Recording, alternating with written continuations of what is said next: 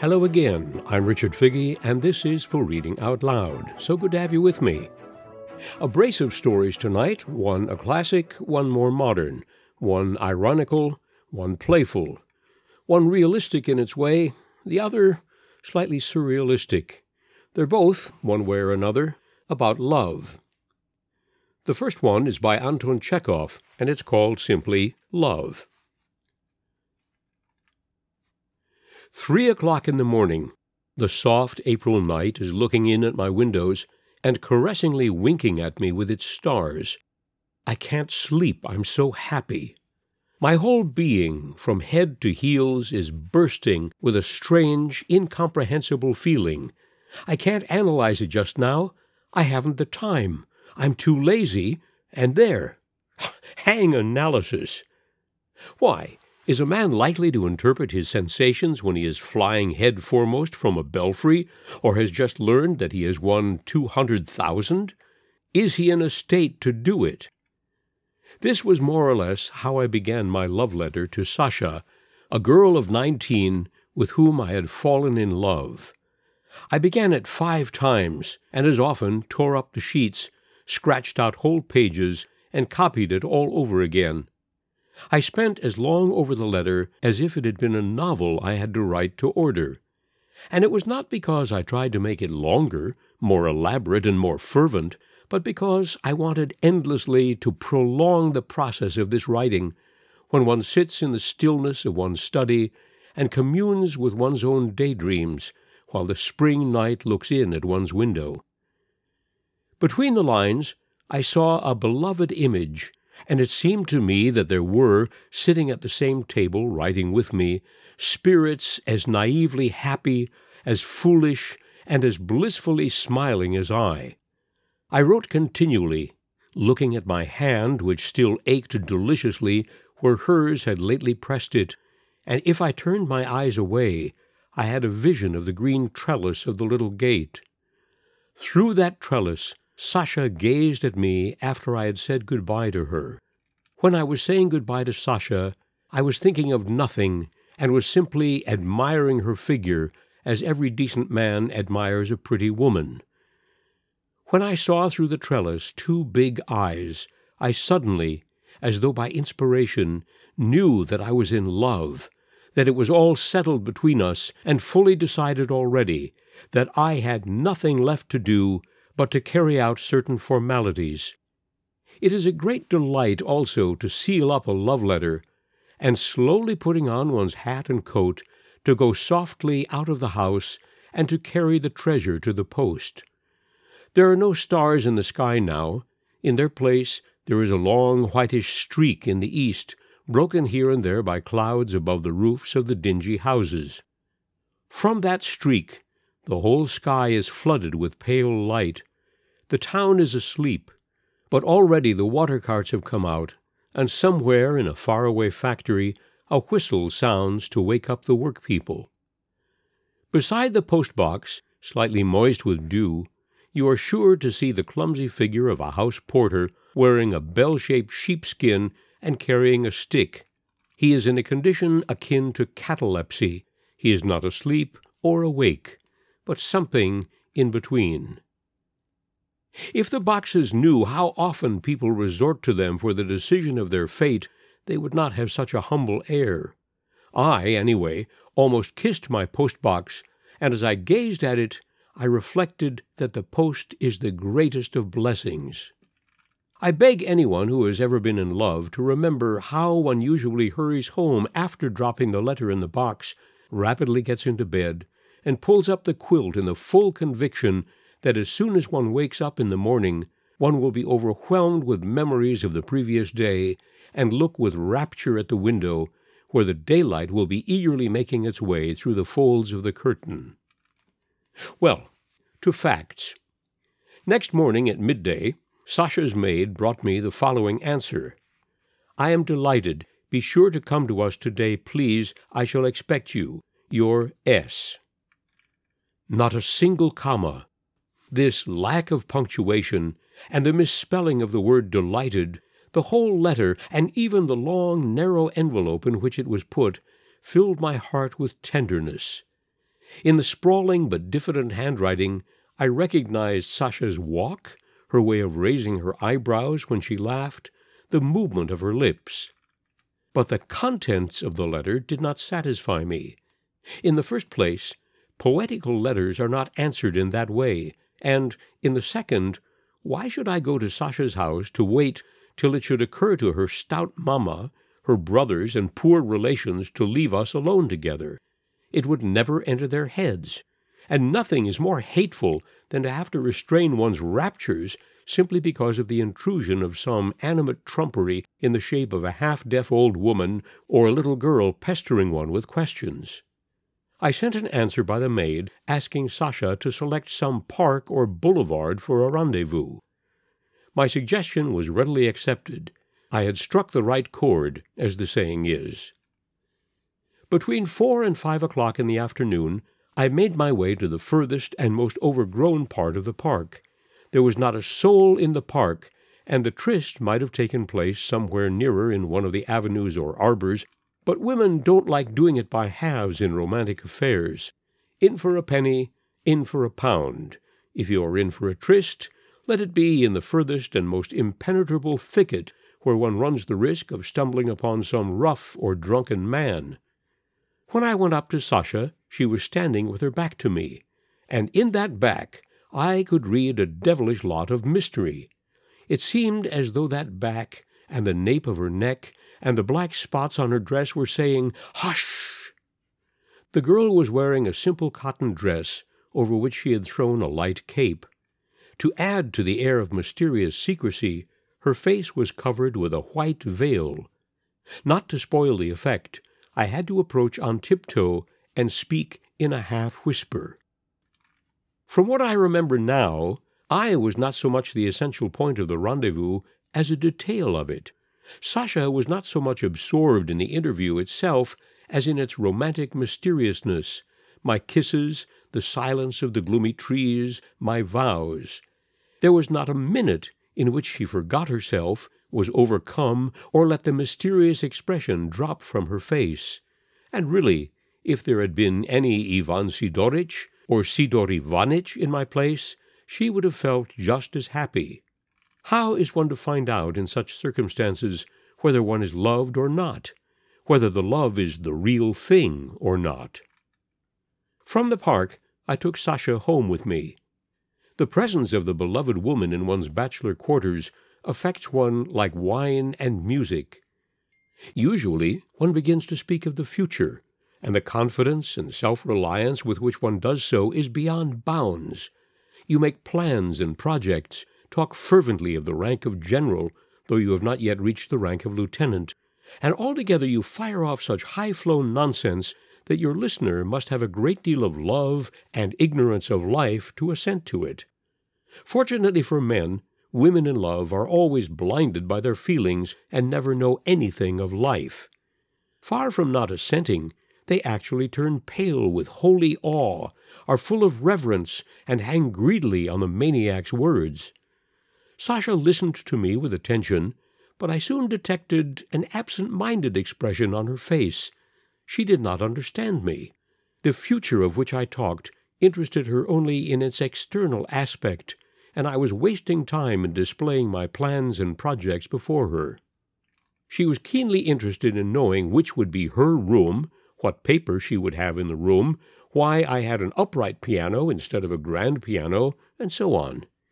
She examined carefully all the little things on my table, looked at the photographs, sniffed at the bottles, peeled the old stamps off the envelopes, saying she wanted them for something. "Please, collect old stamps for me," she said, making a grave face. "Please do." Then she found a nut in the window, noisily cracked it, and ate it. "Why don't you stick little labels on the backs of your books?" she asked, taking a look at the bookcase. "What for?" "Oh, so that each book should have its number. And where am I to put my books? I've got books too, you know." "What books have you got?" I asked. Sasha raised her eyebrows, thought a moment, and said, "All sorts."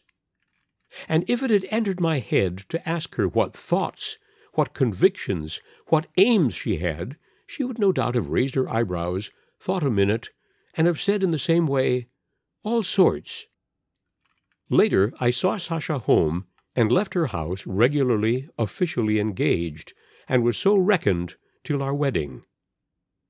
If the reader will allow me to judge merely from my personal experience, I maintain that to be engaged is very dreary, far more so than to be a husband or nothing at all. An engaged man is neither one thing nor the other. He has left one side of the river and not reached the other. He is not married, and yet he can't be said to be a bachelor, but is in something not unlike the condition of the porter whom I have mentioned above. Every day, as soon as I had a free moment, I hastened to my fiancée. As I went, I usually bore with me a multitude of hopes, desires, intentions, suggestions, phrases.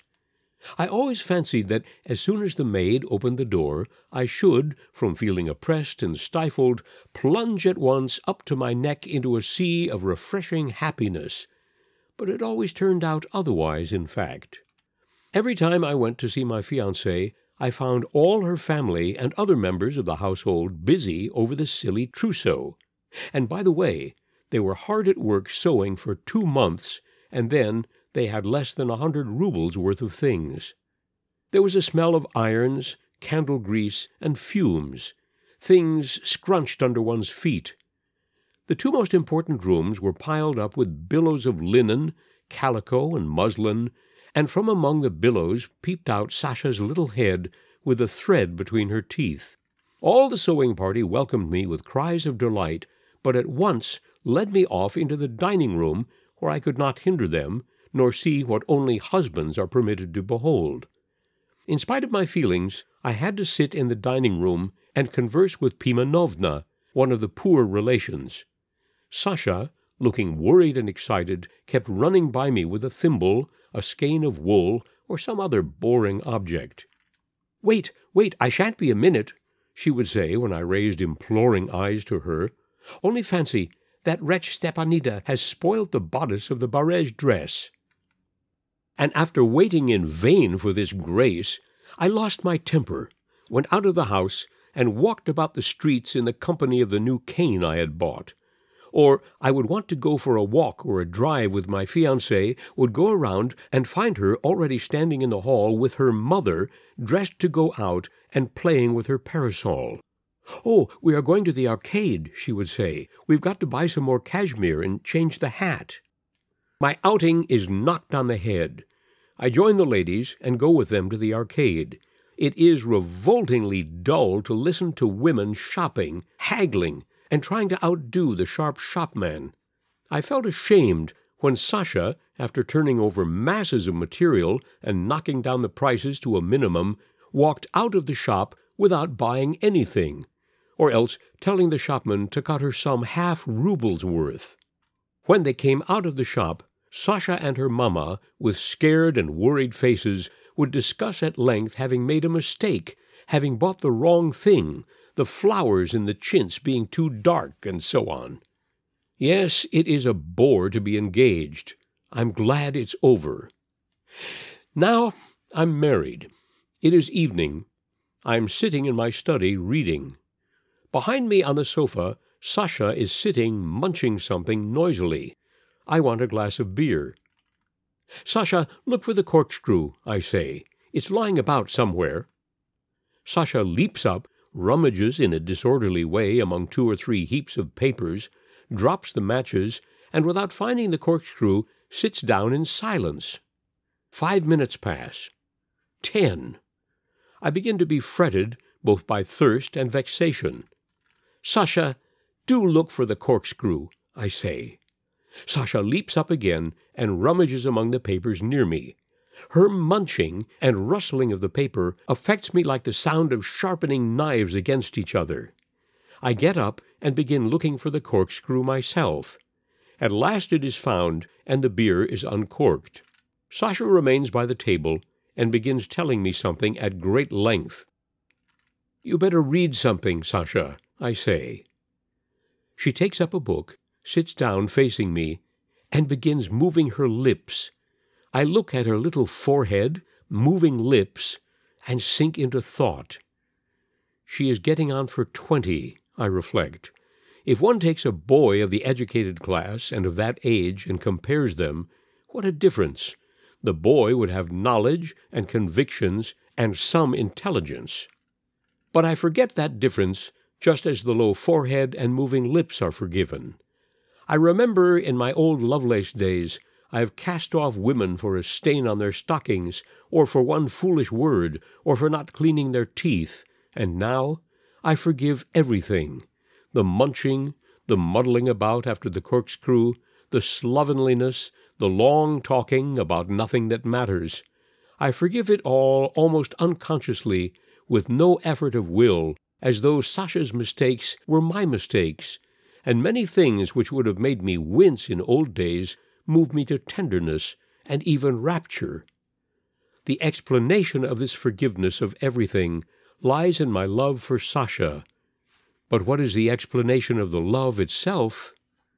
I really don't know.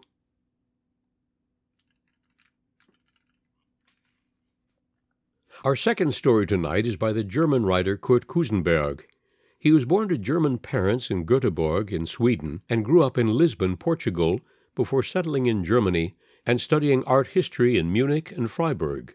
He started his writing career as an art critic, but soon branched out into various forms of journalism and worked in the publishing industry. He discovered he had a flair for writing short stories, and that is perhaps where he had his greatest popular success. His stories are often odd and playful, taking a whimsical idea and building a story around it. I hope you'll enjoy My Thieves by Kurt Kusenberg. About 4 years ago, I bought the old spacious house with the large garden. Although the purchase price was low, no one envied me the property because it was considered a wreck. It probably was, too. The house was in bad shape, cracked, and what was supposed to be a garden looked more like a wilderness. For me, however, it was still a real bargain, because I had also bought something invisible and delicious, the silence. The property stretched so wonderfully far that no sound could reach me from outside, not even a dog barking.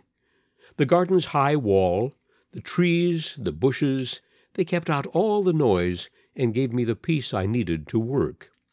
I do my work at home, and I don't earn badly. Actually, it's up to me whether I earn a little or a lot. I could double my income through sheer hard work, but to me, leisure is more important than work. I wouldn't be able to have the house and garden fixed up anyway, not even with the greatest effort. You know how money goes. Besides, I like old houses, and I like the wild garden. I was content because I enjoyed the solitude. Sometimes, to be sure, at night it seemed to me as though there were people out in the garden. I didn't see them, I didn't hear them, but I felt them, and often enough tracks in the grass proved me right. Whoever it was that was trespassing on my property, lovers, vagrant boys, or old tramps, it bothered me that I felt put upon. I could have gotten a dog, to be sure, a big, fast, vicious one, to drive away my unwelcome guests, to scare them off forever, but I don't like dogs. I could put up with people in the garden better than a dog. One morning I missed my wallet. In vain I searched in all my jackets, on all the chairs and tables. No sign of it. 2 days later I found it, looted and sodden with dew, outside under a copper beech tree. Then it occurred to me that I had often missed money, bills that I put in a book as a bookmark, or coins that I had left on the desk the night before. Likewise, in the pantry I realized afterward things had gone missing. So, thieves were climbing into my house at night, groping their way through the rooms, silently, listening to my breath, delighted when I snored, and stealing from me without a worry in the world. Well, I didn't like that, not so much for the losses they inflicted on me, but for their brazen intrusion. I hated the fact that they came close to me. But what could I do? Locking doors and windows is not my style, not even when traveling in hotels. I sleep so deeply that a thief needn't bother moving on tiptoe. Since I couldn't find a remedy, I did the only thing that helps against irksome conditions. I got used to the thieves. The thieves, in turn, got used to the fact that I got used to them. When they saw that I was forgiving of the losses and that I didn't call the police or hide or lock away my money, they assumed I approved of their abuse and was willing to provide them all with a little. I say all of them because it seemed to me that there were many at work. One only took banknotes and later put a few coins on the table as change. Another took only my silver money. A third was content with copper. But I suspected he was poking around in the pantry, too. A fourth touched no money at all, but wore my suits instead, and a fifth was helping himself to the flowers in the garden. I let him do it, too, but when he cut my favorite roses one day, it made me angry. As luck would have it, that same day I went to the flower market and saw a man standing there who was obviously selling my roses. I looked him straight in the eye, and he blushed. I knew then that I had him. At home I pinned a sheet of paper to the wall and wrote on it in large letters, "The following are not to be touched: my time, my silence, my writing materials and paper, the scissors, the pocket watch, the reading glasses, the dressing gown, and the roses."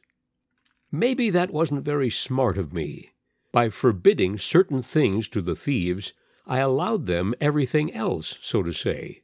They could assume that from now on I considered myself their partner. In any case, they not only complied with my wishes, but even occasionally brought paper, ink, and pencils to my house. Yet they continued to take what they thought was theirs. Encouraged by the prohibition sign, the thieves left short messages on slips of paper. They wanted to have a conversation with me. Of course, it was mostly complaints. "The checked pants are too tight for me. Can't they be let out?" wrote the man who wore my suits. And the kitchen thief reported, "I miss the spicy liver sausage." Another time I read, "Couldn't get in through the window. I'm not a young man any more." Or, "There were only 2 pennies there. That's not enough to live on." One day, when the banknote thief had carried off quite a lot, he wrote, "Today I dusted, cleaned 3 windows, and straightened the stovepipe." It's easy to see that the thieves also came during the day when I was in the city. Hidden in the garden, they saw me go away, and at night they could easily watch through the window when I went to bed. Sometimes I woke up when someone bumped into a chair or knocked something over, but I didn't let it show. I rolled over in bed and went back to sleep. I had no desire to talk to the thieves, for this was what made the thieves endurable, that I had dealings with them without having to see or speak to them. The thieves were there, and yet not there. They kept their distance, and that was a comfort. Yes, I paid for it, but I didn't think the price too high.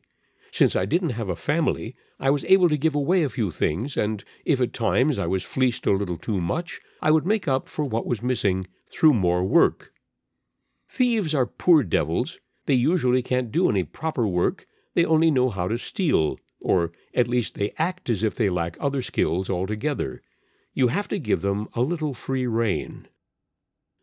Some might suspect that my easy-going, almost hospitable relationship with the thieves arose from a feeling of guilt, or that it gave me some unnatural pleasure to be robbed.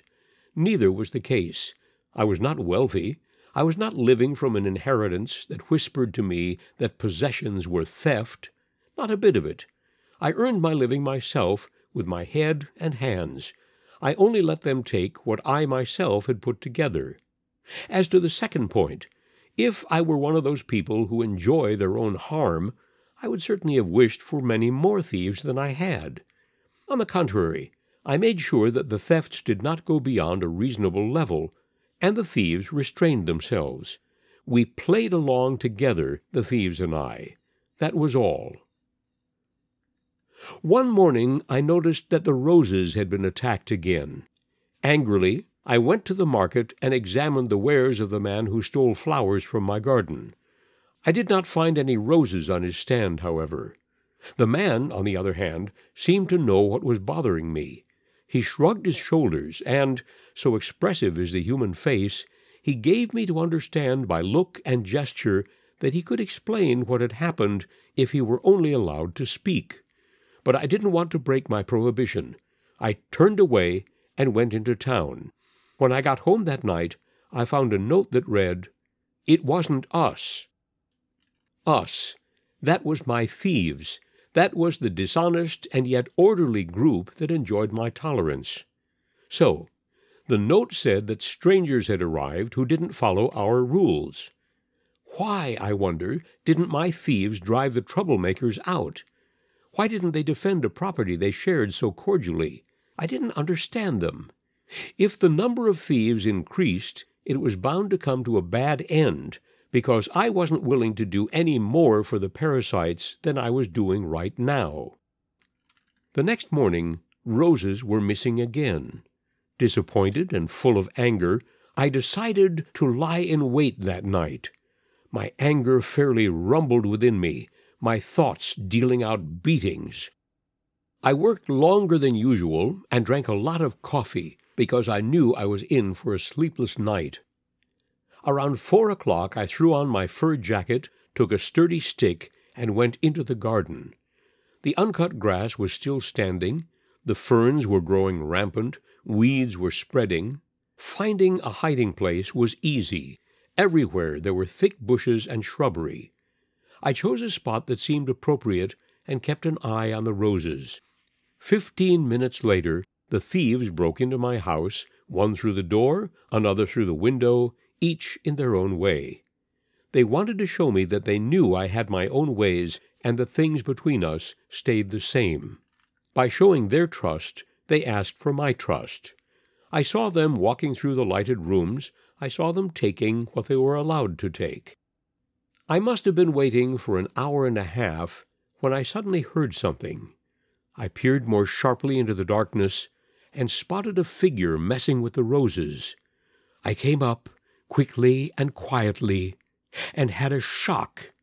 Strictly speaking, we were both startled. The woman, because she saw herself suddenly caught, and I, because the woman was beautiful. "It's theft," said the stranger. "I don't want to sugarcoat it, but I couldn't resist. I had to come and see my roses." "Your roses?" I asked. The woman nodded. "That's what I call them, even if I have little claim to them. I planted them when the park was still ours, when it was still a real park, twice the size it is now." "You grew up here?" "Yes, in the house you live in now. I was abroad for a long time, and my parents didn't tell me they had to sell, first half the park, then the rest.